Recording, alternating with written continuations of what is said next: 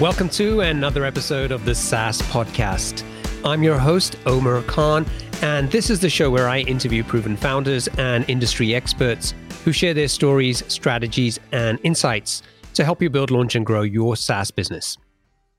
In this episode, I talked to Liam Gerada, the co-founder and CEO of Krepling, an e-commerce platform for online stores. In 2018, two teenage brothers in Malta wanted to start an agency. They'd recently sold their Shopify store and decided that they wanted to help others running similar businesses. They spent a few months validating the idea, but realized people didn't need an agency. They needed a better platform. So Liam and Travis set out to build a Shopify competitor. Neither of them were developers, but Travis had taken some courses, so knew just enough to start building something. And after months of work, they shipped a product with a clunky backend and an ugly user interface. But the product was free, and they were still able to attract new users. But as soon as they started charging, pretty much every user they had churned. The brothers pushed on and tried anything they could think of to find customers. For example, posting on sites like Quora and Reddit, sending cold emails. Eventually, they were able to find a handful of customers. Fast forward to today, Liam is now 21 and Travis is 18. The two brothers have made significant improvements to their product. They now have over 500 customers, and they've raised a pre-seed round from Jason Calacanis' Launch Accelerator. They still have a long way to go and a lot more work to do. But I think they've accomplished a lot in the last couple of years. They're both still pretty young, didn't have tons of experience, didn't know how to code, and live on a small island in the middle of the Mediterranean. But that hasn't stopped them from building their SaaS business and finding customers. So I hope you enjoy it. Liam, welcome to the show. Hi, yeah, great to be here. So do you have a favorite quote, something that inspires or motivates you or just gets you out of bed you can share with us? Yeah, I wouldn't say I have a specific quote. I would say my brother and I both are highly motivated in solving problems, particularly around what we love and enjoy, be it in e-commerce or just in general. And I think we really get excited about solving something, and we're able to assemble a team of other people just enthusiastic about solving that problem as we are. And I would say that in total really heavily motivates us to pursue whatever we are pursuing. So I think that's really the one thing that really gets us out of bed per se every day is we're solving a problem that we really are passionate about, and other people have joined us on this journey to help us solve this problem. And that's just what we do now, and even outside of what we do. Awesome. So tell us about Krepling. What does the product do? Who is it for? And what's the main problem you're helping to solve?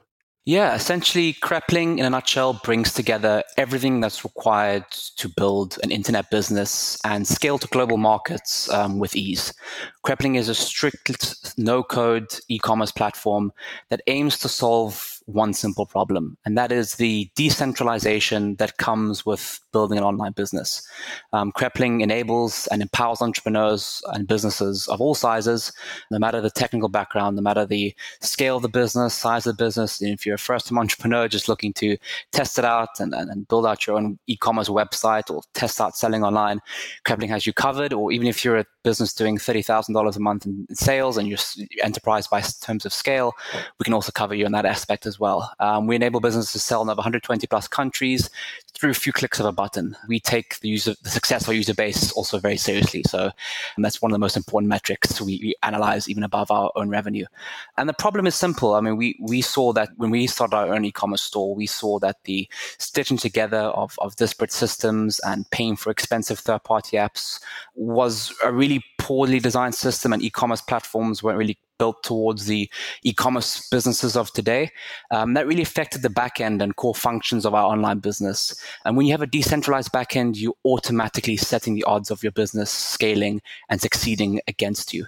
And that's essentially what we're solving with Krepling is a centralized platform that's no-code friendly and is as simple and as easy as the internet should be. So how is Krepling different to other products that support running e-commerce businesses, like the Shopifys of this world? Yeah, absolutely. I think we essentially we started off as Shopify merchants ourselves. We built our first e-commerce store on Shopify. We tackled a few. We built on Magento, BigCommerce, and essentially, if I to sum it up, Krepling differentiates from some of the bigger names in e-commerce in a number of different ways. The biggest being the way we tackle core e-commerce verticals in the no-code space. So Krepling has positioned itself as one of the more favorable options for business owners looking for a centralized no-code solution. It does everything you need it to do and more, whilst being able to provide core value proposition across all e-commerce verticals. So if a user were to build a business on Krepling, you're not having to stitch together a bunch of disparate apps. You're not having to pay for a bunch of poorly designed integrations. It really is built for the e-commerce business of today, not back in 2006 when essentially the only problem e-commerce had was there was no e-commerce. There was no way to sell online, and these platforms made that possible. Since then, times have evolved and e-commerce has evolved, and the way you integrate and scale your business has evolved. And Krepling is really building for the businesses of this generation and this time of e-commerce. There hasn't been many companies tackling the full scope of building an online business the same way Krepling has till date. I think this is a really pivotal to the success of any new disruptive effort in the space today is being able to tackle the full scope of problems, integrations, and that's really essentially how Krepling differentiates from the likes of Shopify, BigCommerce, and etc. Okay, great. And we'll get a little bit more into that because we're going to talk about some of the challenges you faced when you were running your own e-commerce business. But before we do that, give us a sense of the size of the business. So you guys spent most of 2019 doing validation, officially launched October 2019. So you've been in business for, I guess, just under coming up to 2 years now. What can you tell us in terms of, customers, size of the business? Where are you guys? Yeah, so essentially to date, we're powering businesses all across the world. We have businesses on all 6 different continents transacting and building on Krepling. We have around 500 plus customers at the moment within our SaaS model. We are only currently realizing 25% of our revenue potential in the sense that we haven't really built out towards the fintech space just yet. That's something on our roadmap definitely in development this year. So we still are only on the SaaS side of e-commerce, not towards the payment side. But that being said, our businesses are finding success very quickly. They're producing actually a worldwide GMV of $1 billion plus purely on Krepling. So that's a huge reflection of the type of businesses we have that are transacting on Krepling and moving in our space. So Liam, GMV is just like gross merchandise value, right? Can you just explain to people who don't know about kind of e-commerce-y type stuff what that means? Yeah, sure.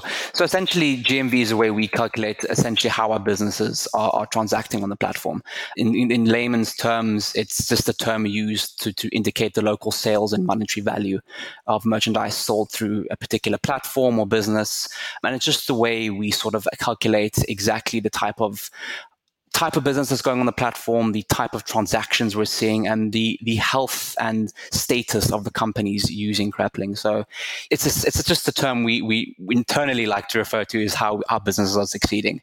It's not necessarily to say that they're doing tremendously better than in other platform, but they're in our own ecosystem. There's a large amount of e-commerce companies finding success on Krepling, which, as I said earlier, is a huge reflection on us if our users are finding success.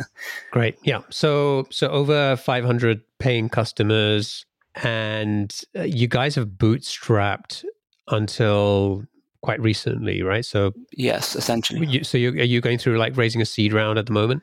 Correct. We've been completely bootstrapped since launch. So we had a period of validation, and then October 2019, we officially launched the beta product and have been through our MVP stage ever since.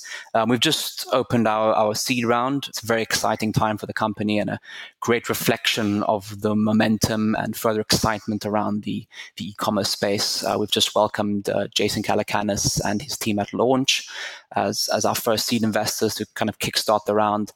And I strongly believe that e-commerce is one of the most investable sectors right now. outside of vaccine pharma and general medtech. And our goal is to further our investments into our products and continuing to build off the success of our user base, as I mentioned earlier. When you look at e-commerce today, there's a lot of disconnected solutions. Our goal is still to build a centralized foundation for our customers. So we really want to be investing in our product and to be able to power the new generation of digital businesses and business owners and enterprises. So that's hence the move towards a seed round. And we just feel that, if you're going to move the speed of e-commerce, you've got to have the right tools to do that. So that's essentially how we've sort of the momentum around our seed round. Great. So, I think, there were a few things that sort of kind of interested me about this interview. One that, you guys have got some decent traction from bootstrapping. You've got, some good investment coming through now with your seed round, but also you're running this business from Malta, which is about as far away as you could probably get from Silicon Valley. Yeah. And the company was founded by you and your brother. It's Travis, right? Yeah, that's it.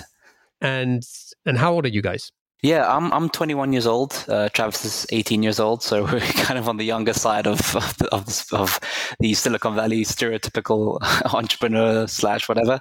But it's a passion we've had for a long time. So we like to consider ourselves at least slightly knowledgeable in the e-commerce space in that sense.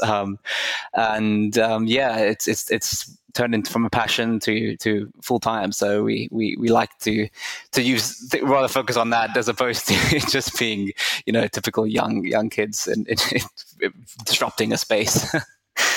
Yeah.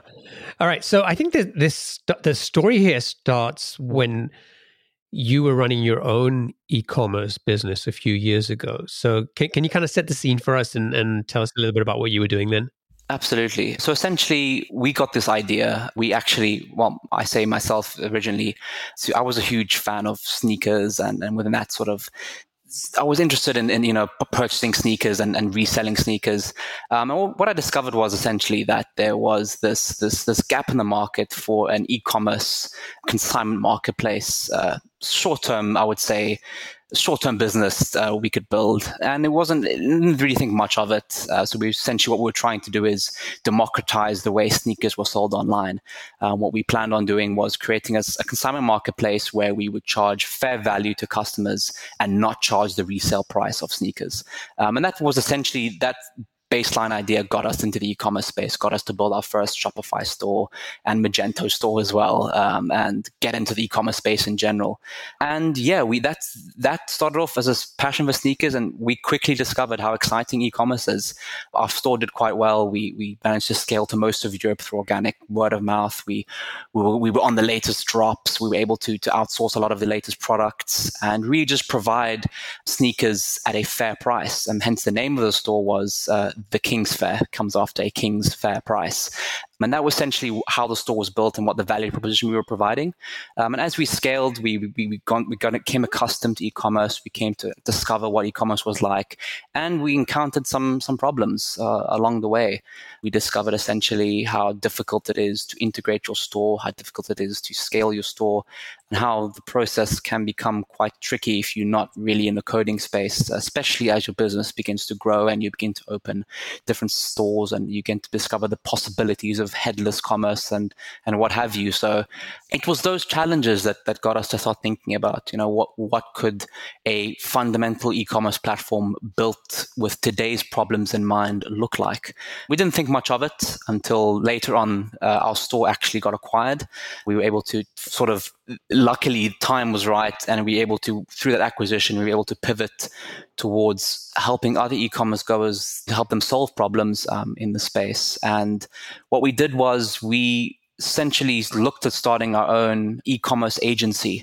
And what we looked at doing was helping other e-commerce goers build out their stores, correct the mistakes we made. From the mistakes we made, help them correct those mistakes and find success similar to the way we did. And we knew that in e-commerce, there was a lot of stores not finding success for really silly reasons that we felt we could help. And we started off, to start off our agency, we thought it would be a good idea to get a feel for the market, validate what sort of segments to tackle. And we went out, surveyed e-commerce goers we knew, e-commerce platform companies we worked with. And what we discovered was essentially that there was some major fragmentation between what e-commerce platforms were providing and what e-commerce goers were looking for. And that came up with a great idea. Why don't we actually be the ones to build the new product built for the problems that our e-commerce goers are facing today? So it was from that very love for sneakers that we went into Krepling. Got it. So you didn't set out when you did that validation to build a SaaS product. You were trying to understand the market and how you could provide a service as an agency. Exactly. And then you sort of stumbled across this opportunity. Exactly. We were actually looking just to, in even simpler than that, we were actually just looking to, when we pre-launched our agency site, what services could we offer? I mean, we were just, my brother and myself, we couldn't exactly offer the full suite of SEO right down to website design. You know, we wanted to sort of really niche out what kind of services we're offering. And we wanted to dim it down to around 5 problems that we could offer. And when we did that survey, we actually discovered that, listen, a lot of e-commerce goers have problems with integrations. A lot of e-commerce goers are having problems with scaling on these platforms and finding the right platform to fit their business, finding the right integration to fit their business. And we took a look at the survey and the kind of results we had. We thought, wow, I mean, this is a problem we thought was a problem is bigger than it already is. So there might actually be a potential fit here for taking on this market as a new e-commerce platform. We originally knew there was something there, but now we sort of had it clear as day that maybe we could be the ones to do it, even though we had no background in tech. So that was just that initial validation. Yeah. Okay, great. So the validation period, which is about kind of 10 months in 2019, helped you to get to a point where you were able to launch an MVP. Tell me a little bit about the experience of going through that, because you and I talked earlier, and it wasn't as straightforward as it sort of sounds, right? In terms of, oh yeah, we did this, we sent this survey out, and we found this opportunity straight away, which was like build this product, and we'll live happily ever after. So tell us a little bit about the challenges you had along the way when you were trying to validate the potential opportunities in that market. Yeah, exactly. I mean, I wish it were as simple as that. I think we definitely had the mindset that it was going to be as simple as that, and we were eager to get started. Little did we know that obviously a survey doesn't exactly translate to a clear-cut problem and a clear-cut solution. Humans are more complex, problems are more complex, and thus we needed to be more complex in the way we thought of solutions. So I hate to admit it, we didn't really think of that straight away. We actually went out and we decided to start building this platform. We took as little coding knowledge as we knew. I mean, really little. We sort of looked at a few courses, took a bit of knowledge. My brother was more in the coding space than I am. He was more of a developer than I was. So we kind of built out this product, and we discovered that essentially this wasn't actually solving anything. It was more or less complicating a lot more things. So we really need to take a step back and think, okay, so what exactly are these problems, and how can we really solve these problems through a platform, not just as an agency? I mean, initially we were asking these questions as an agency, not as a new platform. So we really need to tackle this and look at it as a bigger picture. And what we essentially did was we actually took a step back and we said, okay, so if e-commerce goers are expressing these problems towards an agency type survey, are they expressing similar problems to a platform type survey? And the answer was no. There was a discrepancy. There was a difference between what agencies were providing and what platforms were providing and the problems they would express. So we need to take a step back and look at the industry as a whole and see exactly what kind of solution would solve the major pain points in a way that sounds that's much more doable and is much more, and still within the no code space. So what we were able to sum that up to, from the users having difficulty finding the right platform, from users having a bunch of broken integrations, paying for extra add-ons, having to figure out which type of platform catered towards the development space, which was the no-code space. What we discovered was the clear indication here is there's a lack of centralization. There's a lack of a platform that is no-code friendly, is centralized, easy to use, and is essentially tackling the core verticals of e-commerce the right way, not just built out from solving one problem and is now providing a marketplace. There is a need for a platform that centralizes the e-commerce experience and that is built towards with the problems in mind of the e-commerce goers of today.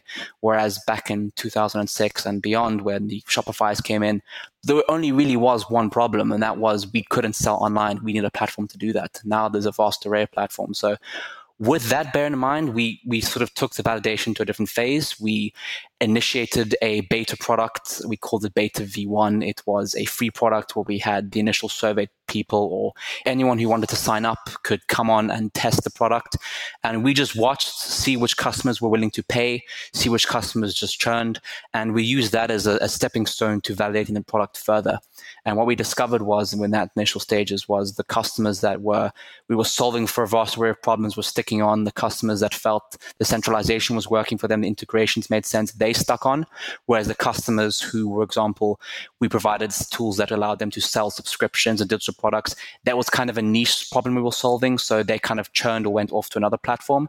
So within that scope, we sort of built our beta products around those early days of testing and validation and that happened right up until October, so almost a whole year of validation. And we were able to customize UI, make the small tweaks as well on the side, until eventually being satisfied with the product and launching an official beta paid MVP in October 2019.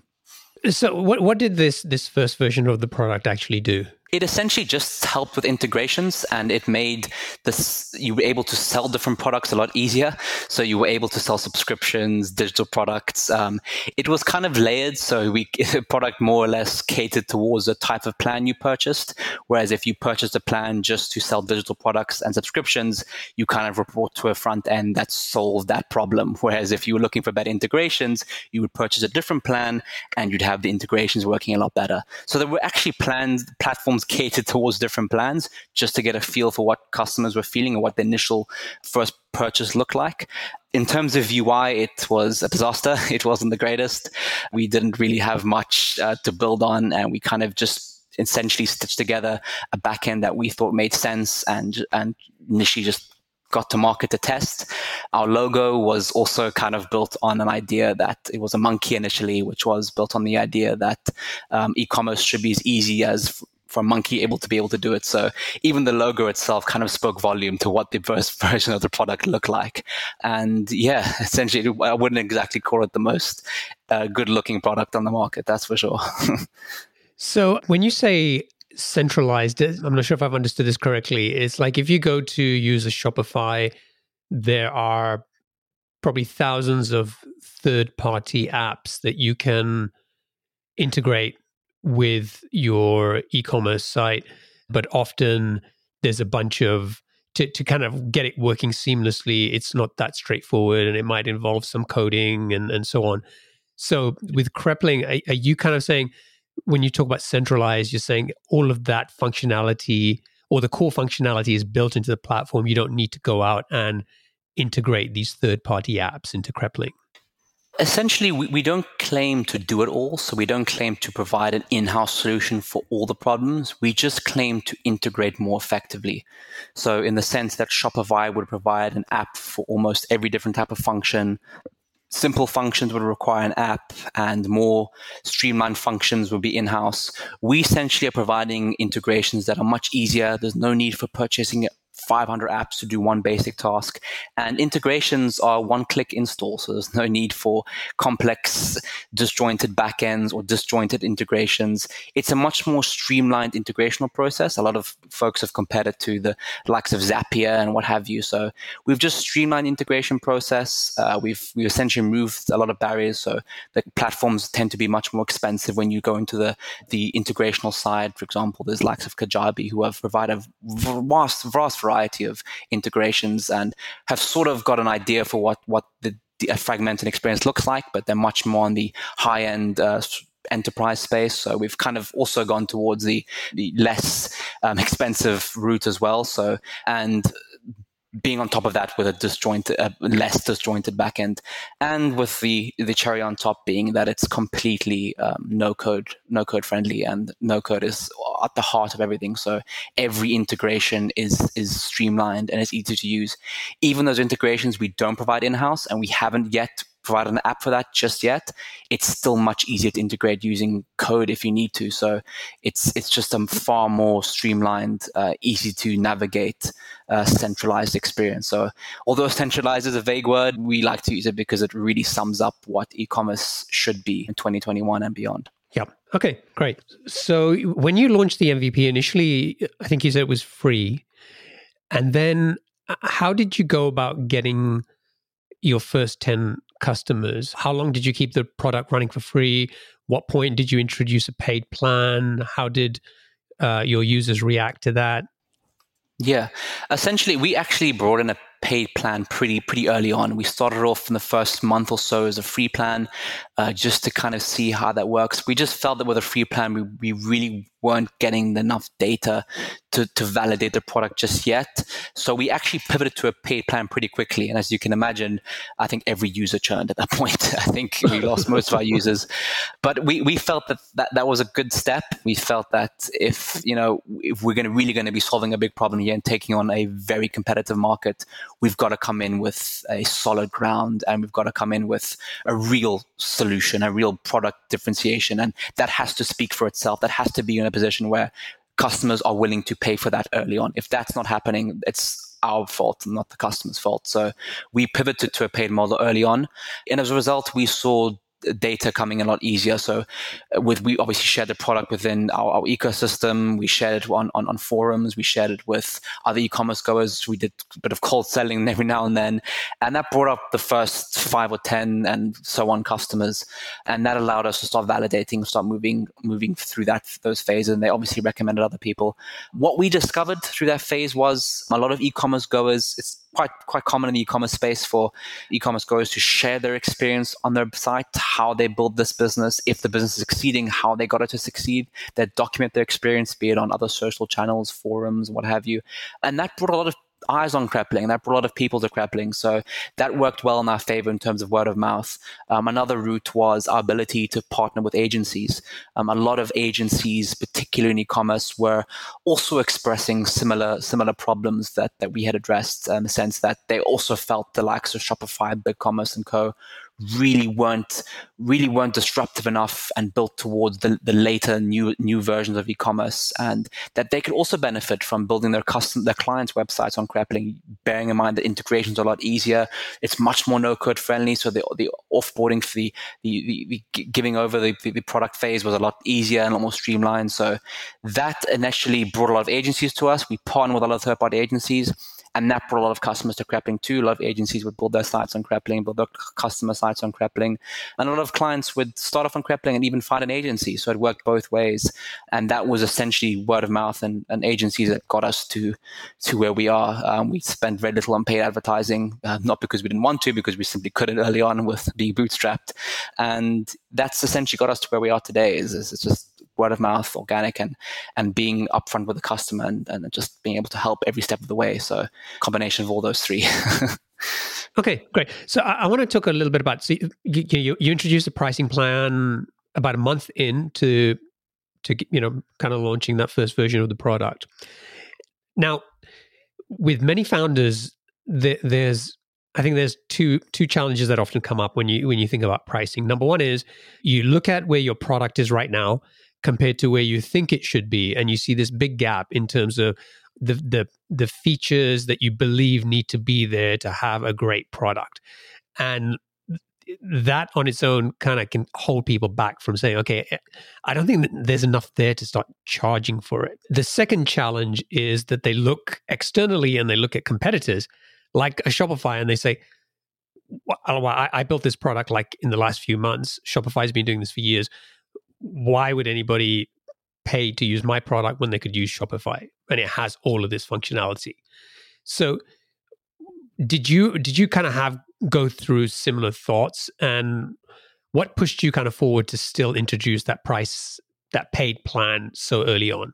Absolutely. I think for sure, we definitely had those thoughts. I think we came to the conclusion, I think right from the beginning that there's no ways we can charge anywhere near what Shopify are charging for a product that is just been on the market for even not less than a couple of months. So we weren't looking to go towards that pricing point whatsoever. We also fundamentally believed that e-commerce, my brother and I really believed early on, even when we started our own e-commerce store, that it should be free. I think starting an e-commerce store should be free. It should be for everyone, given that the e-commerce customer, essentially us as well, when we started our store initially, we didn't have any capital to put into this. We couldn't afford to pay $29 a month for a store that was making no revenue. So, and that's a big pain point for e-commerce goers, that when they're paying for a price for a plan and they're not making sales, they tend to churn. So we're a big believer in it being free, but we also a big believer in making a product, validating a product, validating the source product, and we were eager to validate that product as early as possible. So it was a tough choice whether to go in with a complete free product from the beginning and stick with what we believed in, or going with a paid version. And I think our tech at the time couldn't support a free trial, so we really had to make a decision. And we started with a free plan, and we just felt that the initial customers we were getting they were churning quite quickly. They weren't sure. They weren't actually taking time to look at the product, see if it's within their range, try out the product, help their business to find success, and really spend time building their e-commerce store and really trying all the features we built.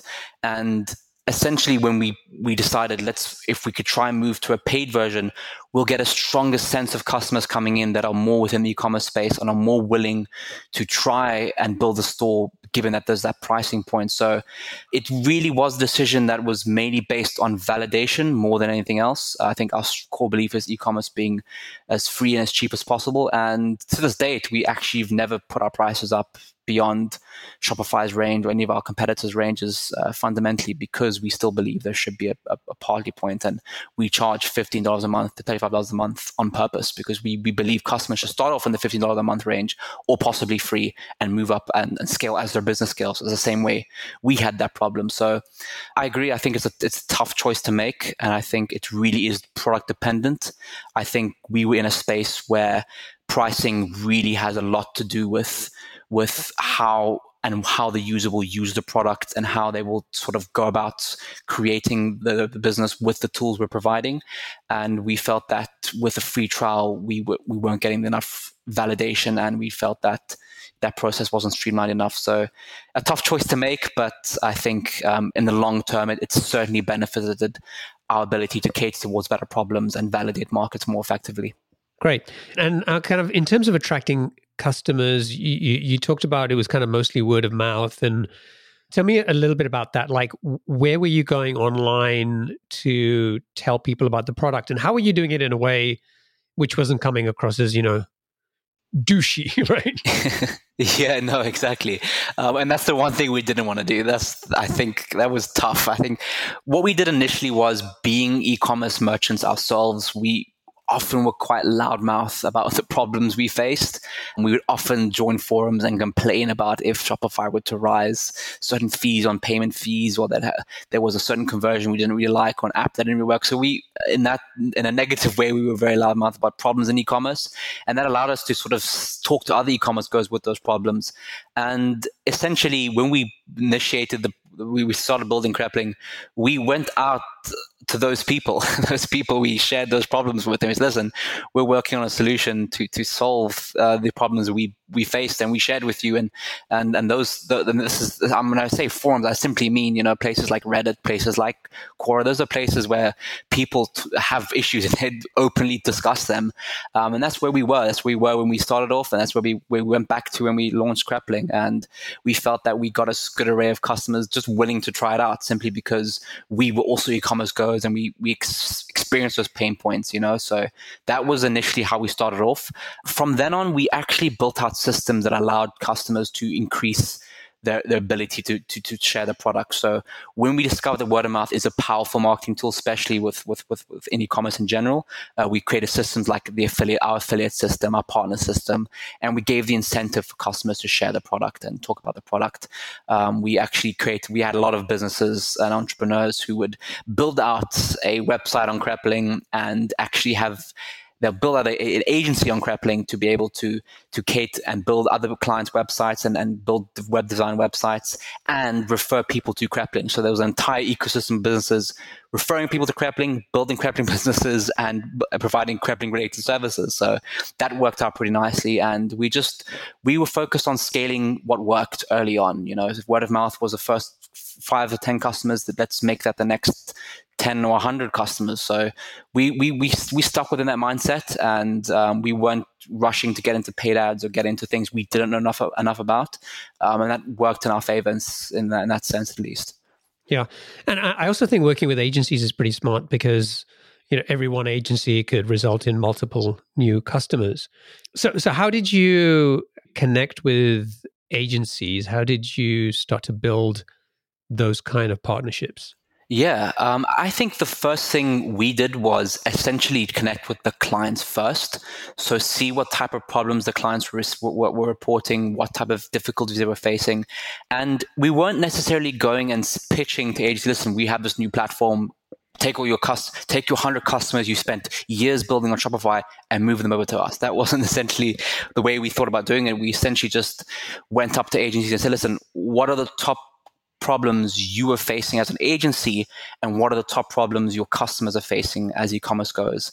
And what we found out was there was a similar type of feel. The agencies were battling to provide certain systems and code and build certain websites that functioned the way the customer liked it, whereas the customer was saying, I'm having certain problems with my website. It looks doesn't look as well as it should, and I'm struggling to find an agency within my price range that provides that. So what we're seeing there is a fragmentation. The platforms aren't allowing the agencies to build better websites, and the customers aren't being able to build a better website using no code. So there's a disconnection there, and we said, okay, well, why don't you try our platform and build out your website and see how it looks? Don't pay for anything, and if it works, we'll do the migration for free.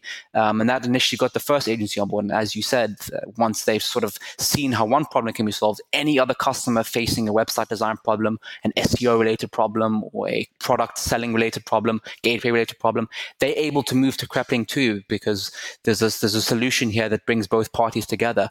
And once you initiate that you demonstrate that solution to an agency, they kind of see the reason to move over to Krepling, and that provides a sound partnership that's completely transparent from the beginning, that's not based around price, not based around commissions. It's purely based on solving problems, and that sort of translates nicely when you've other agencies in their network. So it was that simple as that, and that got us to a large amount of customers, especially when we were initially launched looking to scale towards our fundraising. So that definitely helped. Now, running an e-commerce business is very different to building an e-commerce platform. And, between you and Travis, it sounded like there was enough knowledge and skills there to be able to build an MVP and get going. But I know you told me that you still kind of had a tough transition as a non-technical founder in terms of building a product to technology business. Tell us briefly a little bit about what kind of challenges you've faced and what you've learned from that experience that might be helpful for other founders who are also non-technical. Yeah, essentially, I think the biggest challenge was creating a team around bringing this product together. I mean, we were able to get people excited enough to join us and pursue this journey with us, and who are also passionate about the problem. But when it came to the technical side of it, you need more than just a passion and an ability to see a problem. You've got to be able to build this thing and code this thing. And that's something we knew nothing about. My brother was more technical than I am, but I promise you I knew nothing. So I knew a real big challenge was finding the right people to bring on this journey with us and make a part of Krepling, make them one with us within this solution we're trying to bring up. And I think in the early days, trying to hire the right people and trying to find the right talent was very, very difficult. I think we really struggled in terms of what type of qualifications we're looking for, what type of skills we're looking for. And eventually it got to the point where we would just we really had to expand our knowledge within the tech space and really try things out for ourselves. And my brother was lucky enough to he's more in the tech space than I am, and he was able to sort of bring the skills he had and make those and bring those to the talent field and say, listen, can you solve this problem? Can you build this out? We'd use them as those tests, essentially, as opposed to just looking for so and so who's got a series of qualifications in a space that we know nothing about. Let's give them a real problem to solve in a way we believe could be solved, and that's essentially how we found talent early on. But it was a real challenge for us, and I think being two founders who are non-technical, moving to a completely different model, I think the results of that challenge was definitely longer time to develop the product. There were validation problems, glitches like you can't believe, and essentially I think it was a huge problem, but I guess in a way our non-technical ability as well allowed us to see things from a different perspective. Maybe that helped too. So yeah, that's a good lesson there. I think that on the one hand, if you are non-technical and you're looking to hire a developer or developers, giving them a standalone piece of work, something that you can actually give them a problem and see how they solve it, can be a good way to figure out if you've got the right person. And if you can do that with a couple of people, at least you have kind of like an apples for apples comparison in terms of, wow, this person was much better at kind of going through this, understanding the problem, coming up with the solution, communicating it, versus this other person. The challenge obviously being, if you're bootstrap, you don't have the luxury of just saying, let me run these human A/B tests, right? to figure out who the right person is. So I think definitely probably the skills that Travis has, or kind of being able to lean on somebody at least who can provide some technical validation, I think is also an important part of that. Yeah, absolutely. All right, great. So look, we should wrap up. So let's get on to the lightning round. I'm going to ask you 7 quick fire questions. Ready to go? Perfect. Yeah, sure. Okay. What's the best piece of business advice you've ever received? I would probably say to put the customer first at all times. I think that's one advice we've been given a lot, and I think it goes a long way. I agree. What book would you recommend to our audience and why? I think probably Super Intelligence, Past Dangers and Strategies by Nick Bostrom. I think it's a really interesting book.